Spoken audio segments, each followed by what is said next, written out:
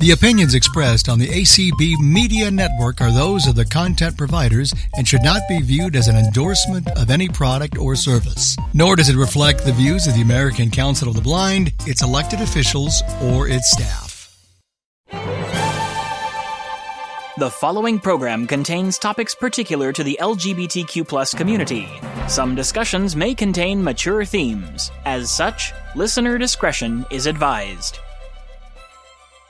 This is Pride Connection, sponsored by blindlgbtpride.org, otherwise known as BPI, every Tuesday night at 10 p.m. on ACB Media One, and shortly after on all your major podcast catchers. Someday we'll find it, the rainbow connection, the lovers, the dreamers, and me.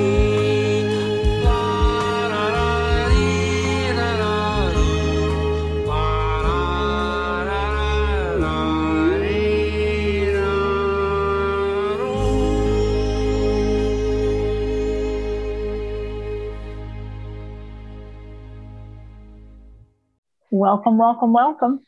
This is not Anthony Corona. This is actually Miss Ruth, your BPI ally friend. And this is part 2 of our Pride Connection podcast with Dr. David Rosen, Director of Training and Education, and Amy Simon, President of LGBT Senior Housing and Care. I think we should touch on intersectionality. We did speak briefly about that. Just the idea that nobody's only ever just one group, we're blind or gay, that we're all many things. So my question is, how would you suggest we proceed so we can chip away at that mindset that you can only focus on one area of your identity at a time? I think what we need to start thinking about is how the different parts of a person interact. We talk a lot about intersectionality. What happens at an intersection? It's the crossing, right? It's where different avenues meet. So if you are, say, male and gay, how does the maleness impact being gay? How does being gay impact the maleness? Add on white. What is being a white person who's gay and male? How do all three of those interact? And we need to start seeing, okay, when you're African American, let's switch out the race. What does that do? I heard from a client who had talked about when Black Lives Matter first started getting into our consciousness, and I think it was 2020. It was a gay man who was in a chat room, a gay parenting chat room, right? So everyone there are either gay, lesbian, bisexual, transgender, but they're parents of children. And he brought up BLM, and they said, that has nothing to do with us. But yeah, he was a Black gay man with a Black son who would have to deal with whatever those forces and issues are. And the other people in the room were all just so focused on sexuality that they forgot that there's other aspects to it. And so when I'm thinking about intersectionality and I think about the long-term care facilities, I want to know what videos you have. I want to know what reading resources. What are the images you're using? Are you just showing the stock photos because they're free and those stock photos are all white people who are LGBTQ? Or are you actually looking at who are your clients and your residents? What's meaningful for them? If it's, if you've got a Jewish nursing home where most of the residents are Jewish, are you showing Christmas movies? So, or are you looking to meet the needs, that equitable approach? Hudson Pride Center is an organization that I also am affiliated with. And 95% of the clients are of color.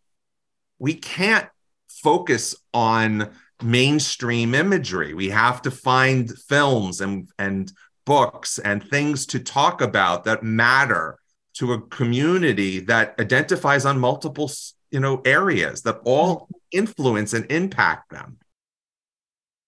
It's funny that you say that.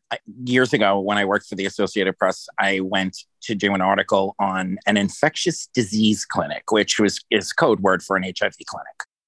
And it was, in a major medical facility. And as I'm, at that point, I was still sighted. As I'm walking down the hallway, there's, all the posters of, the jolly older woman, and she's white and she's happy. And the next one is, a family photo kind of thing. And then you walked into the clinic and it was so diverse as far as all of the signage and the handouts, et cetera, et cetera. And you'd see, basically like the United Colors of Benetton, splashed across, how to deal with HIV pamphlet, et cetera, et cetera. And, and the stark difference when you literally walk through the door out of the main facility into the clinic, it was overwhelming almost. I would then ask, was the facility in an area that had a large patient population that was of color? And so the main facility, which had all these white images, were the patients themselves all white? Or what was it basically they're treating non-HIV patients with the standard model? And then in the HIV clinic, because of all the training that goes on in HIV care on intersectionality, and that has been going on for a couple of decades, that it's a different perspective. I think it's more the perspective than the clientele ratio. I would say the ratio is probably around 60-40. It was Staten Island, New York. I don't think it was based upon the population equity, more along the training and the perspective of the providers themselves. And so if the 60-40 you're really talking, then there should have been 60-40 in imagery. Absolutely. Not all 100% of, one demographic. That's why it's so important that we be thinking about how each aspect of a person informs their responses to things. And age is also another factor. My perspective as a 50-year-old gay man is not the perspective of an 18-year-old gay man. We have very, very different worldviews. And so age does matter. And so it doesn't negate, it doesn't say one's better than the other, but it says that the way you approach the word queer, I'm uncomfortable being called queer. It was a slur that was used against me when I was growing up. But everyone under 25 seems to be okay with it. And I have to allow myself to use it in order to be able to meet them where they're at. But I also want the ability to have the younger generation respect that the older generation may be uncomfortable with it. David, given our mission in BPI, I think we can add another notch to that intersectionality belt here, which is disability. So we get into, somebody who is maybe visually impaired and also fits in the LGBTQ plus category. Are pamphlets for various organizations available in an accessible format? If it's a living, facility, are movies available with audio description? Are there games available that have Braille on them or large print or some sort of tactile demarcation so that everybody can participate? I think that fits into it too. And I think a lot of people that are visually impaired have trouble at long-term care facilities or adult day centers or even just senior centers because they're not able to participate in the sort of daily leisure activities because they're inaccessible. I absolutely agree with you on that. And what I would then also add to this is, what about the LGBTQ organizations themselves? Absolutely. Do they think about people with disability? Absolutely. Who are a member of the community. And Yep. so what needs to happen is that associations of the blind say, do they approach the LGBTQ, social service agencies and say, we want to train you on how to expand your outreach? Just like the LGBTQ community centers go to other, entities that are outside their catchment. And so we need to be really thinking about that. When you were talking, I'm like going through my head going, do we have anything at Hudson Pride Center for blind or visually impaired? And I'm going, I don't think so. We at LGBT Senior Housing and Care only have Braille on our bathroom signs. And I'm just thinking, we've just produced a LGBTQ plus bingo game, a terminology bingo game, and I haven't even printed it yet. And I'm thinking each box has a clip art image, visual image that denotes the term. And I'm wondering, I'm thinking, how can I get it to be raised? The idea, though, being we're now having this thought. The bubble comes because of privilege. Well, I'm printing it big, and I wasn't printing it, for visually transitioning as with age, but no, not for totally impaired. And that's the thing that is so insidious about privilege, because I think privilege hits into intersectionality. The idea that if it's not part of your frame of reference, you're not being a terrible person for not having thought of it. I refuse to accept that Hudson Pride Center is a terrible organization because it doesn't have Braille or hearing impaired services. I'm going to go to my executive director and I'm going to tell her about this conversation. And at that point, we will then see what are the next steps. What is Hudson Pride Center going to do? Privilege is really about your luckiness of not having to think about anything that doesn't immediately affect you. Not wanting to learn. My grandmother, so I'm a history buff. I love history. I do a talk on history. I just love history. And I love the old buildings. I love cobblestone streets. And I used to, get snarky with my husband anytime I saw them replacing cobblestone streets. I hate the modern movement, blah, blah, blah. I agree. I really glass and oh, come on, the brick, all of that, right? Yeah. And then one day I had to wheel my grandmother. Yep. There you go. Over cobblestone street. And I have never complained since. Because that's how you learn, right? Horrifying, awful experience trying to get her. What you did to your grandmother. To another. What you did to your grandmother. That's awful. So, but I never thought about it. It didn't matter until I experienced it. Right. And no one had ever said that to me. Had someone said it to me prior to my grandmother, then I would have been made aware of it and I can make the changes. So we have to be very careful with conversations about privilege, not to attack that the person, who's unaware is doing something wrong. They're just not aware of it. And we can't be aware of everything. We're not everything. We are an intersectional section. So we have specific things and needs that relate around what is about us. And it's unless we're taught that we can't really move into that other person's frame of reference. Right.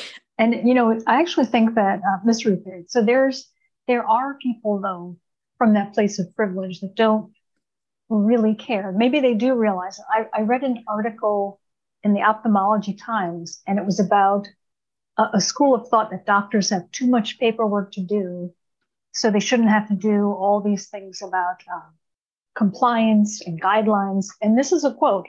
The doctor said, if the recommending organization cannot prove that the guideline improves patient outcomes, those guidelines are either dropped or not adopted in the first place. So they're just assuming anything you do to comply to make somebody else's life better, we can't prove it, improves their outcomes. Let's just drop it. Well, we can prove that it improves their outcomes for Absolutely. the LGBTQ community. There's, data proving that.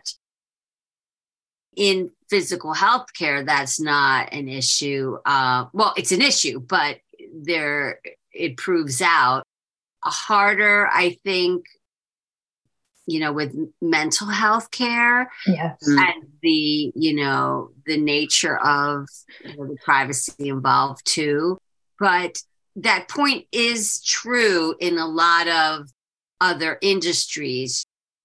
Is it going to make me $1 to do this? I'm asked this all the time.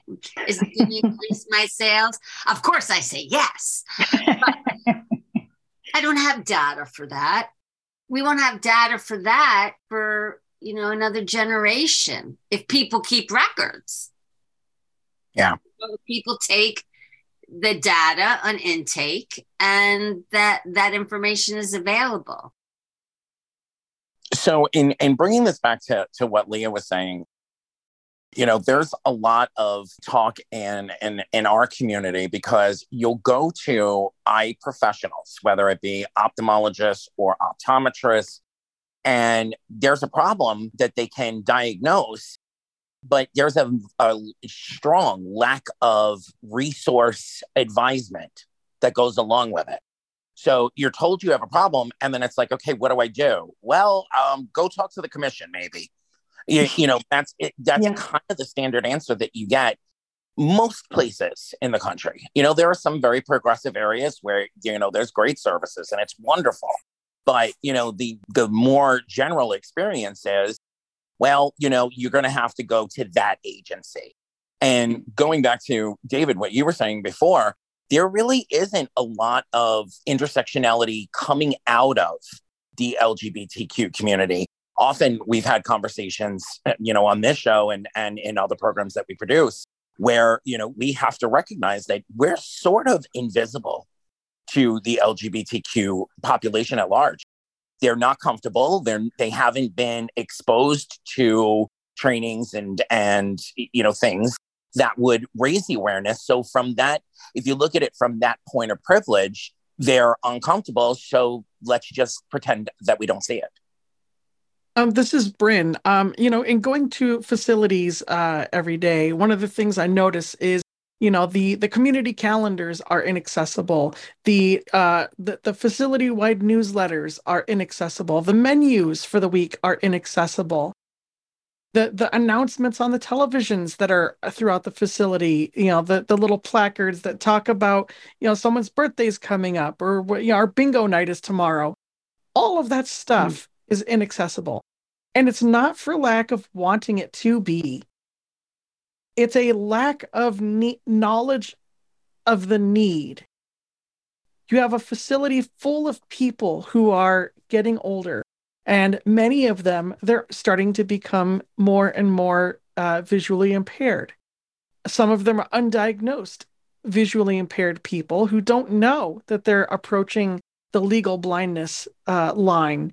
And some of them are legally blind and well aware of it, but they don't advocate for themselves or have anyone to advocate for them. Many people from older generations don't want to take things from anyone. They don't want to speak up. They don't want to be a burden. They don't want to rock the boat. And so these things go untaken care of. And, we're talking about LGBT issues in facilities like this.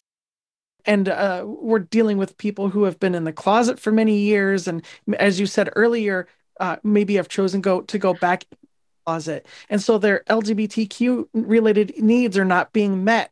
And some of that has to do with the fact that they don't feel like they can advocate for themselves, either because of safety or just because of lack of wanting to take something from a system where they're entitled to take. They're entitled to these resources, but they don't want to take it. And so we have to fight harder for them. We have to advocate more for them. When I go to a facility and I say, hey, Margaret has been having a really hard time with all of these written, printed,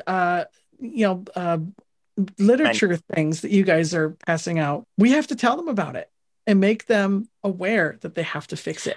I'm curious, Bryn, because it comes back to the question about sometimes it's not necessarily the organization, or the facility's fault. They may just not have thought about those things because it wasn't a reality that they were considering. So it seems to me kind of like the question, the hinge is, what does the facility do about it once that issue is raised? Are they proactive about fixing the problem, or is there a degree of apathy where they say, we don't know how to do it, we don't know what to do about it, so we're just going to wring our hands and fail to act? Because that's to me when it becomes a matter of discrimination is when the matter is brought to the attention, of administration, and there's data that it is definitely a problem that is impairing somebody's ability to enjoy life and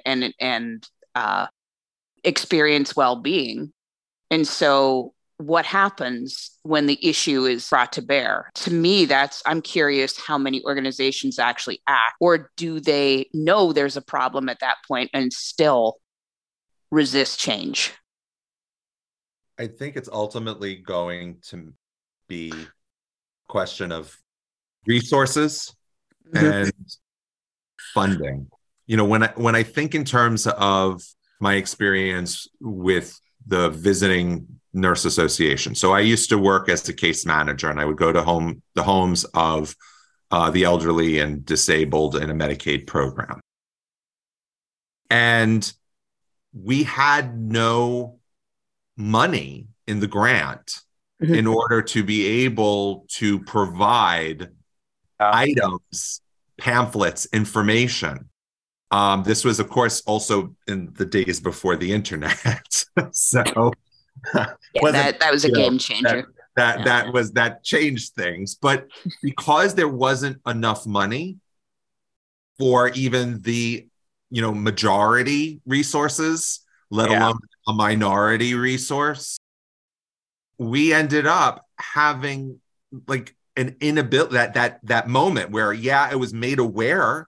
I had several blind clients, and I had to read everything out loud, but I had no Braille machine. I had no ability to leave them with their care instructions in Braille. And I had to hope that one of their, relatives would be able to help them with that. I don't have an easy answer for this because I had the will to do it, but where was it going to come from? That's different from, say, an organization that has the funds and just doesn't care. And it's a question of, how do we focus first? And, I would want to see, well, can we partner grant-wise? Like, are there ways of getting, the Association for the Blind to think about how to provide assistance to those organizations that want to but can't because they don't have the resources? I think what's interesting, if I can just tag onto that, because I think it's a critical question. I'm kind of curious what Bryn would say on this too, because I was an adaptive technology teacher at one point. A lot of times the common thought is that it would be very expensive to deal with a lot of these resources that are needed, when actually a lot of times these different agencies for the blind would make some sort of low-tech recommendations. Before email was a possibility, or, accessible documents, most people did own a tape recorder. And a lot of doctors and a lot of facilities, or pharmacists would record care instructions onto a tape. And that way, the person had that recording to refer to.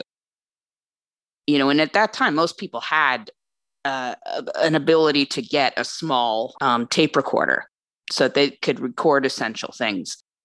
And I think in today's world, you could still do the same thing, with, for instance, like a weekly menu or announcements by, maybe recording them onto a small digital recording device, which would not cost a great deal. The solution is not always like pumping out money to pay for Braille pamphlets or Braille transcription. I think there are a lot of smaller fixes. I'm curious, Bryn, your take on that. Sure. So one of the things I recommended, and I didn't know what technology would go into it, but I suspected that it would not be hard for them to do. So a lot of these facilities have televisions that play visual, like little marquees on the screen. And I thought most of the time they have those silenced. The TVs are muted. They don't play any audio. And so if a person could say, turn on their room television and go to channels 1 or whatever, rather than having silence there or soothing music, just have a box. There are these boxes that will that you can hook up to your equipment, that you stick an SD card into it, and you've got a recording that just loops over and over and over, like just an MP3 player, even, like a cheap MP3 player. Hook it up to your TV system and let that recording for the day loop. And then tomorrow you change it. And the next day you change it. And it takes someone maybe 10 minutes to record everything onto a new card and let that loop all day long on that TV channel. That would certainly be one way to do it. Another way that we have are things like the Pen Friend, where you can, mark items, so let's say prescription bottles. You could record, recordings into these labels and then have them play back when you scan them. They have things like Script Talk, where, they make your medications talk. There's a plethora of ways to make it happen. But as David said earlier, I think it was David, a lot of the times it's just lack of knowledge. Where do you go? Once that knowledge, you can make a lot of things happen, and on the cheap too. I'm sitting here like absolutely, my jaw is on the table, because it never occurred to me to use a tape recorder. Oh yeah, with my clients. Never occurred to me. And that would have been the easiest solution. And we had discussions about the budget and how to get the Braille and how to do this and the cost of the translation and how much thousands of dollars that I could have just done a stupid recording. But because that wasn't my life, I was 24. Like I had never known anybody blind in my life until I had these clients. It never occurred to me. It wasn't your reality. Yeah. Exactly. And because no one suggested I talk to someone who was blind, that might have helped. But, again, it's a learning process. It's that idea that we have to be a community of people with different experiences to share, to have an understanding. And I think if organizations for the blind and visually impaired go to LGBT agencies and initiate the conversation, that's as important as LGBTQ agencies initiating the conversations with blind and visually impaired. So that way there's a cross-fertilization of knowledge.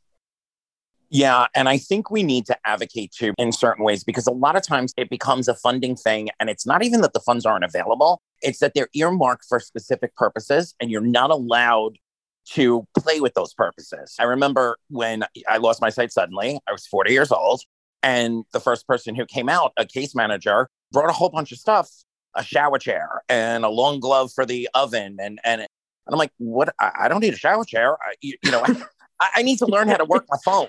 I need to know how I can communicate. We don't handle any of that. Okay, how do I know my medications? Well, there's services you'll have to call one of those services. So I think we need to advocate for, more free-flowing, I don't know what the right terminology would be. Interfacing of funding, to be more broad with services that, when you go into certain hospitals, clinics, they're only dealing with one thing. Even mental health, when you go to talk about something, it's like, oh, well, we need to talk about your blindness. No, actually, today I'm good with blindness. Today I want to talk about LGBTQ. I think the interfacing, that's a great word. That's something we need to advocate for as well. I was just thinking of that, but how do you do that though? I mean, I'm just trying to think of how you would get the ball rolling. There's so many different components of yourself you need to advocate for. Where do you begin? Well, the aging population would be a great place to begin because, as Bryn said, and we know this from our, organization itself, how many folks are aging into legal blindness or full and complete blindness. Mm-hmm. And the services don't exist because not enough people are speaking up for it. But what else are these individuals? Well, some of them are LGBTQ and some of them have mental issues that they want to deal with. And some of them have dietary restrictions. And now we have diabetes on top of that. And we could advocate for the whole and then building service models around the whole rather than, the service models that exist now. A la carte kind of things. Yeah. Yeah. And, as Amy said earlier, it would take a generation to get to a place like that, but we'd have to start somewhere. And, usually the two greatest places to start are with the very old or the very young. Continuum of care, essentially. That we're basically saying that everyone needs to be not siloed, but thinking about, okay, I'm LGBTQ focused, but how does that impact Muslims, people in wheelchairs, people who are redheaded, whatever those things are that we're thinking about? How does my area of specialty need to be tweaked in order to meet the needs that are coming in because of a different intersectional aspect?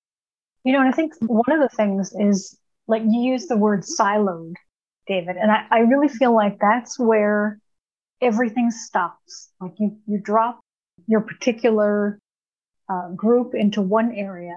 Like Anthony was saying about when you first are referred to the Commission for the Blind, they do tell you, we'll only do this much for you. And then you really don't know where to go from there. And I just think there should be a way. It's almost as if you need somebody in charge of all of these little moving parts, but I'm just still stymied by where to begin as an individual. Well, think about it for a second. Like, how many times have you gone into a doctor's office for something like a rash? Or something minor and it's like, oh, you have to go see the dermatologist.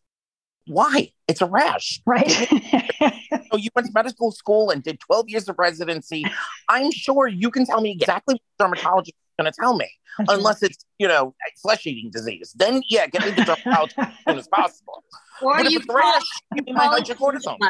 Call a Jewish mother. She'll tell you to put some hydrocortisone cream on it. That's right. Or Windex if you have a Greek mother, a Greek father. Or just get a consult. Why can't the primary care doctor say, okay, I'll give a call to my dermatologist, consult, and give you a call in a couple of days with thoughts? There's no reason those things can't happen. I think one of the things that we could learn from the HIV world, to piggyback on what you had seen when you walked into the HIV clinic, is that they've been doing that since the Black and White Care Act first came into existence. They have that continuum of care where there is an individual charged with helping an HIV positive person navigate multiple intersectional aspects of who they are. The only area of healthcare that I am aware that has that built into the healthcare system.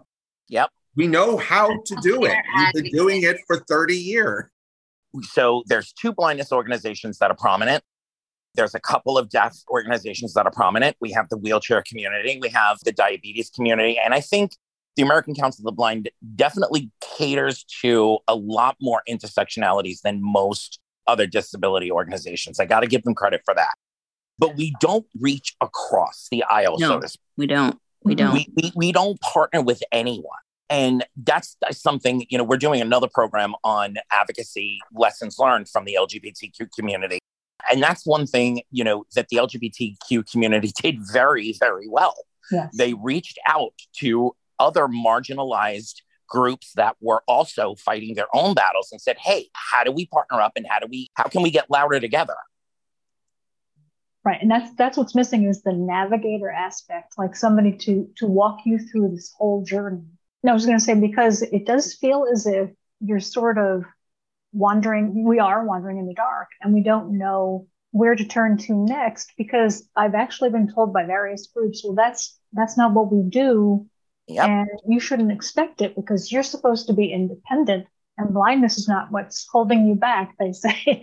And that's a phrase from another group, but it does seem like they want you to figure it out as if that's part of your, intestinal fortitude. You can figure this out, you can do this. But in the very beginning, there really needs to be somebody walking with you, and that navigator would fill that role perfectly. The idea of a navigator care manager exists in healthcare, but it's tied to saving money. That's what the insurance industry has created, those care managers. It's not about saving the money. It's about navigation. And we have to change the mindset. In the HIV world, they have care managers, case managers, but their job is not to save money. Their job is to actually connect and link people to the services they need in order to stay alive and to have not just a life, but a quality of life. And that means we have to change the paradigm of how we view care management. It's not about fiscal prudence. It's about actually the linking of people to needed resources. Yeah, it blew my mind, when I had walked into that clinic the first time, it blew my mind that there were nutrition services, there were medication, account consultation, anything a client needed, it was either there or there was a referral to where to go for it. It was all housed under that one auspice. And when you think about other countries' healthcare systems, the ones that are really successful are the ones that are catering to the whole of the person rather than specific subsectors and specialties and, go to the dermatologist for the rash. No, I'm here. I have cortisone. Why do I got to spend gas or bus money to go to the dermatologist when you can give me hydrocortisone?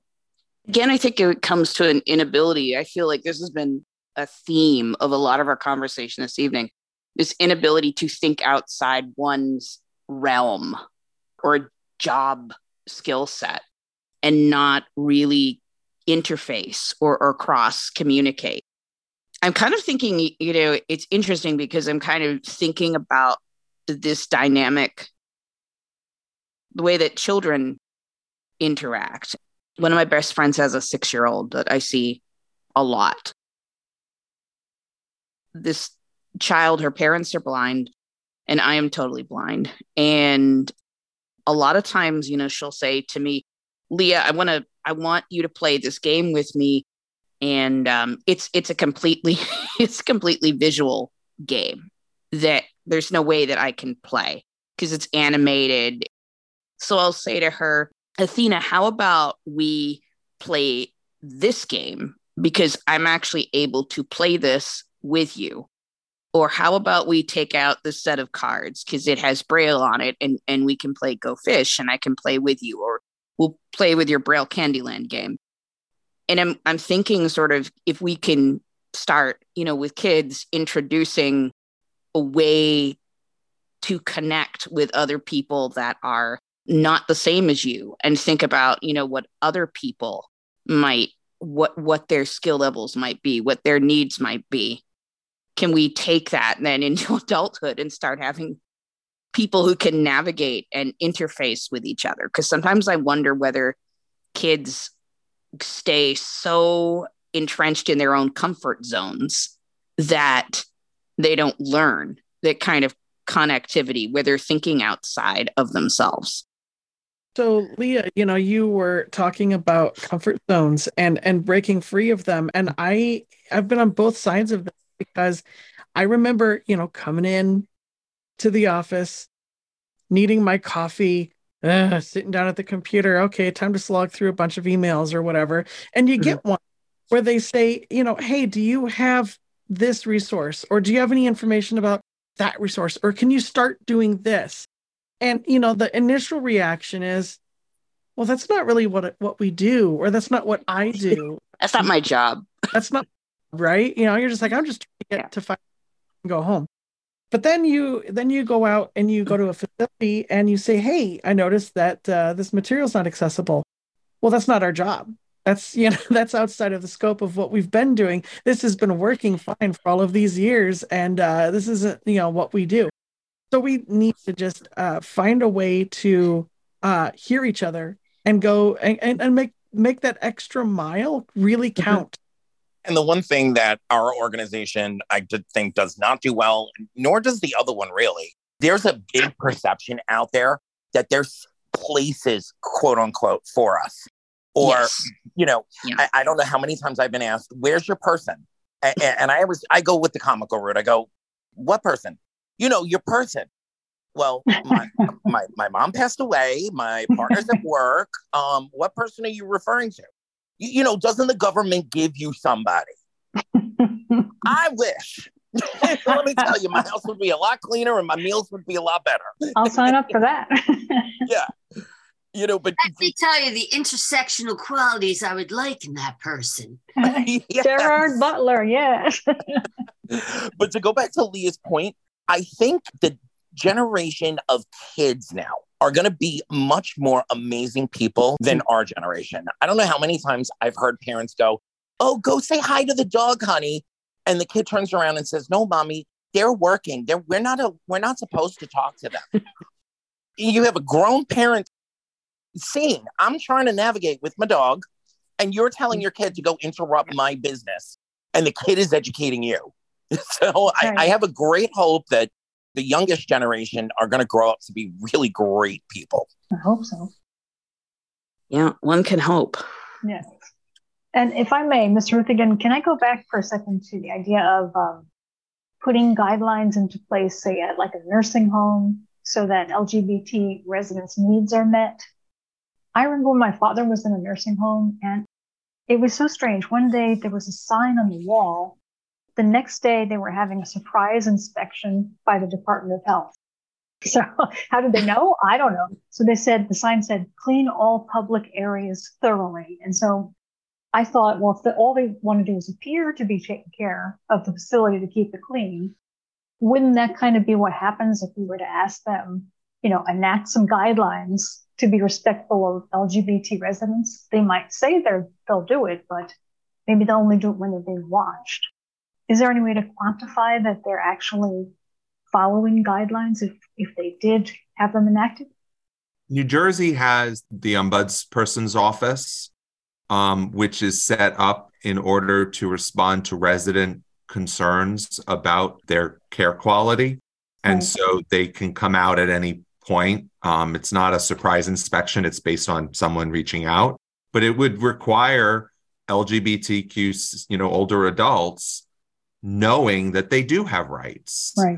And that if the organization, which is mandated to do those guidelines, isn't, they do have a recourse. But, it's getting that message out and making certain that, okay, it's 2023. It's been in effect for a year and a half. It may take us actually educating the 60-year-olds and younger that this law exists. And so when that generation gets into the facilities, they're going to be much more vocal about whether those rules are being followed. Right. Oh, although I know that Ms. Ruth, again, the ombudsman is a volunteer position, and in my county there isn't one currently.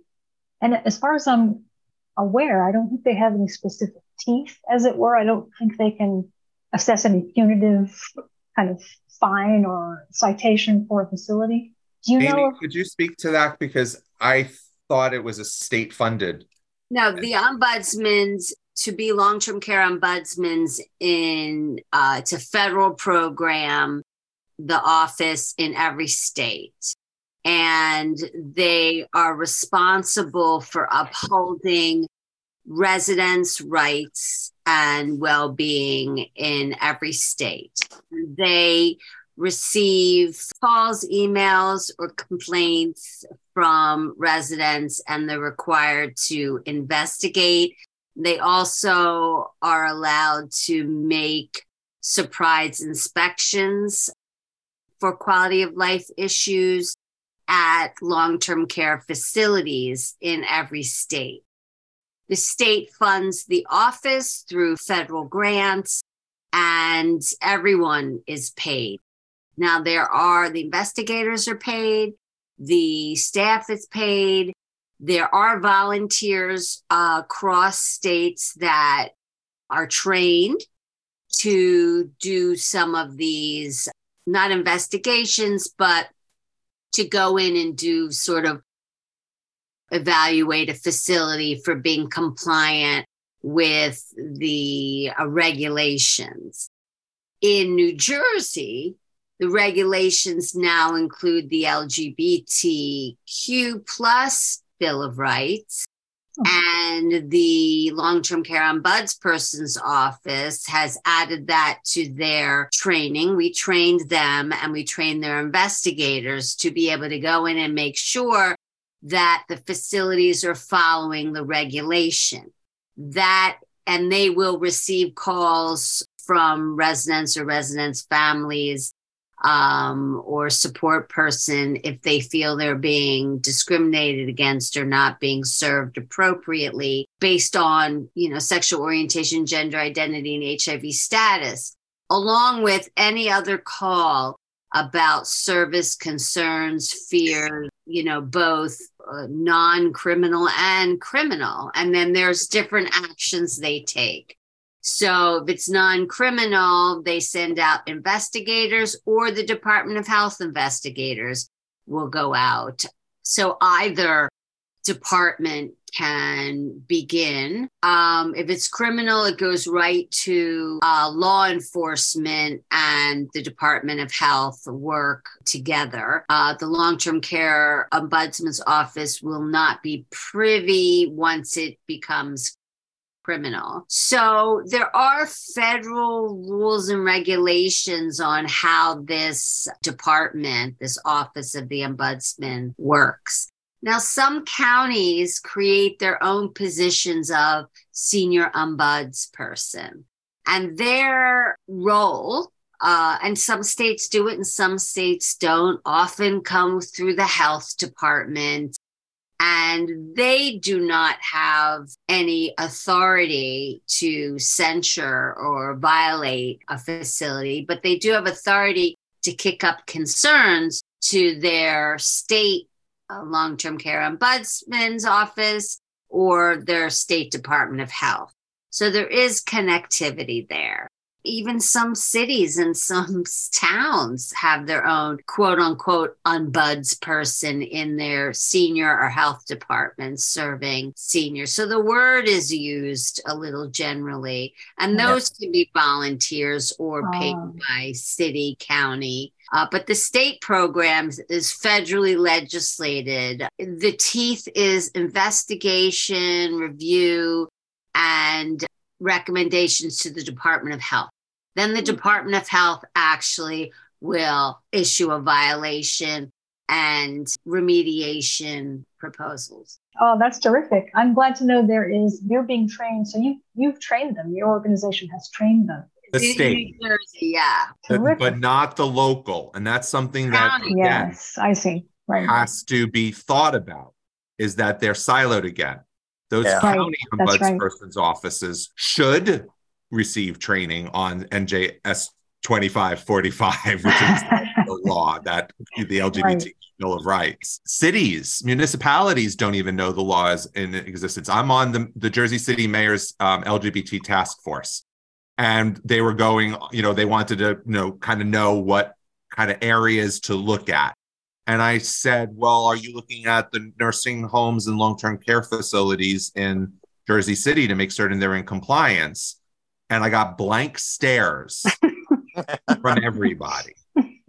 So part of a mission is, for starting to really think about how do we get out of the silos, is that all the different levels of government don't necessarily talk to each other. And so we can't just assume that because we were working so well with the health department in, say, Ocean County, New Jersey, that, the neighboring, county one over, Burlington, knows. And the legislation siloed.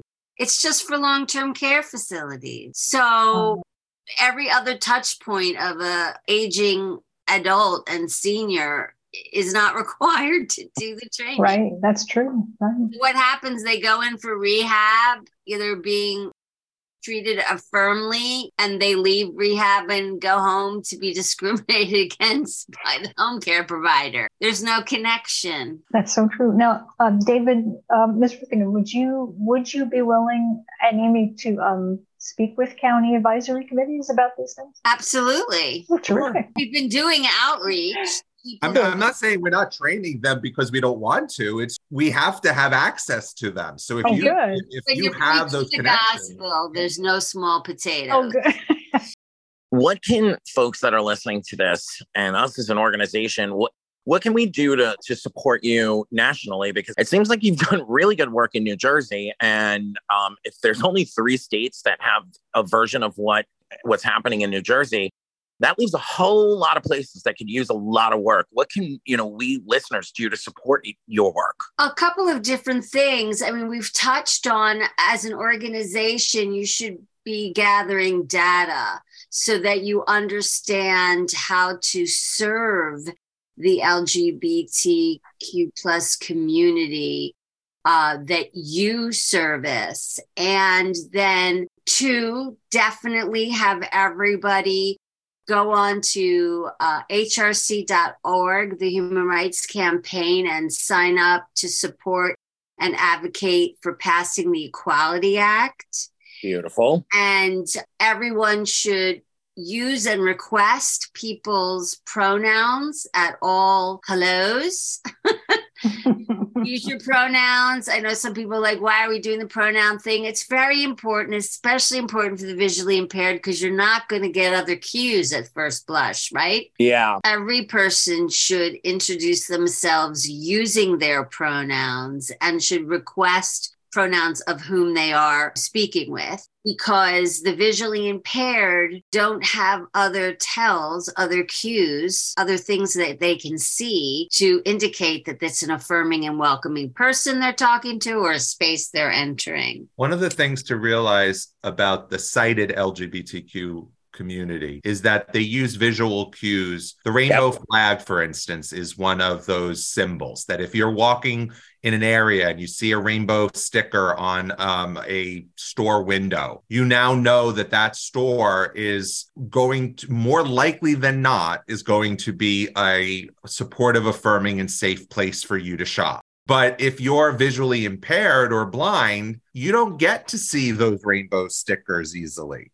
So you have to have a different way of doing that. And honestly, if somebody is introducing themselves with pronouns, it means that they are aware that people's voices, people's appearances are not necessarily equaling their gender.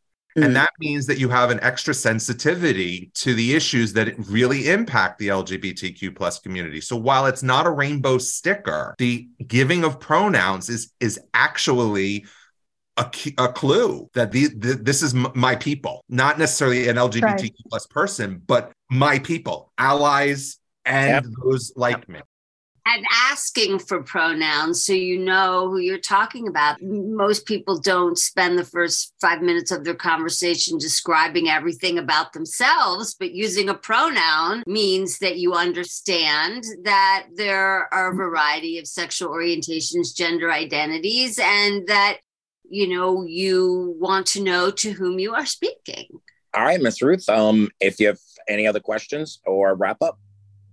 Oh, my only question is, will you come back again sometime? We still have so much to cover. Yes, we didn't even go into some of the issues of terminology that you wanted to explore on this. Right. I think you'll have to have us back. So we will. do a full presentation for you, and we could do a whole history one, which you love. I love to do it too, so sometimes we fight over it, but he's really wonderful talking about the historical trauma that the community has and how it informs current physical and mental health care morbidities. It's a really interesting presentation. I think we should have you both at our national convention this summer. Yeah. Great venue for the presentation. Your part could be via Zoom, but we're going to be outside of Chicago this year in July. I love Lou Malnati's pizza. So Chicago in the summer is better than Chicago in January. Good Lord, yeah. Good Lord. We're always looking for a trip that we can deduct. So bring us on. All right. Well, we'll talk about it. Anthony is convention chair. So I just put a seed in his head. So as we get to the end of our podcast, I'd like to thank our wonderful guests, Amy Simon and Dr. David Rosen of LGBT Senior Housing and Care, for being with us. And we hope this is just the beginning of a meaningful conversation around these important issues. We learned so much, and we've been given so much to think about. Thank you all for coming. You can reach LGBT Senior Housing and Care by visiting our website at www.lgbtseniorhousingandcare.com, all spelled out, lgbtseniorhousingandcare.com. You can also follow us on Facebook, Instagram, LinkedIn, and Twitter. Thank you for having us. If you want to learn anything more about what we do here at BPI, if this is your first time hearing the show, or you would like to get in contact and give us any kind of feedback, you could email membership@blindlgbtpride.org. It's all one word, no hyphens. membership@blindlgbtpride.org. Or you can visit our website at www.blindlgbtpride.org.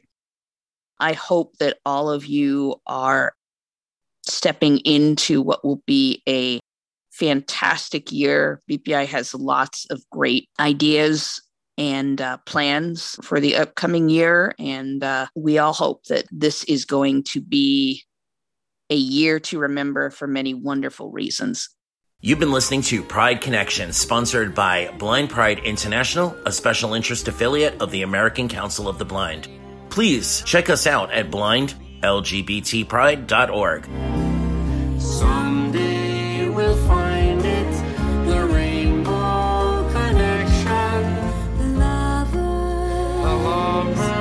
The the dreamers, dreamers, and me.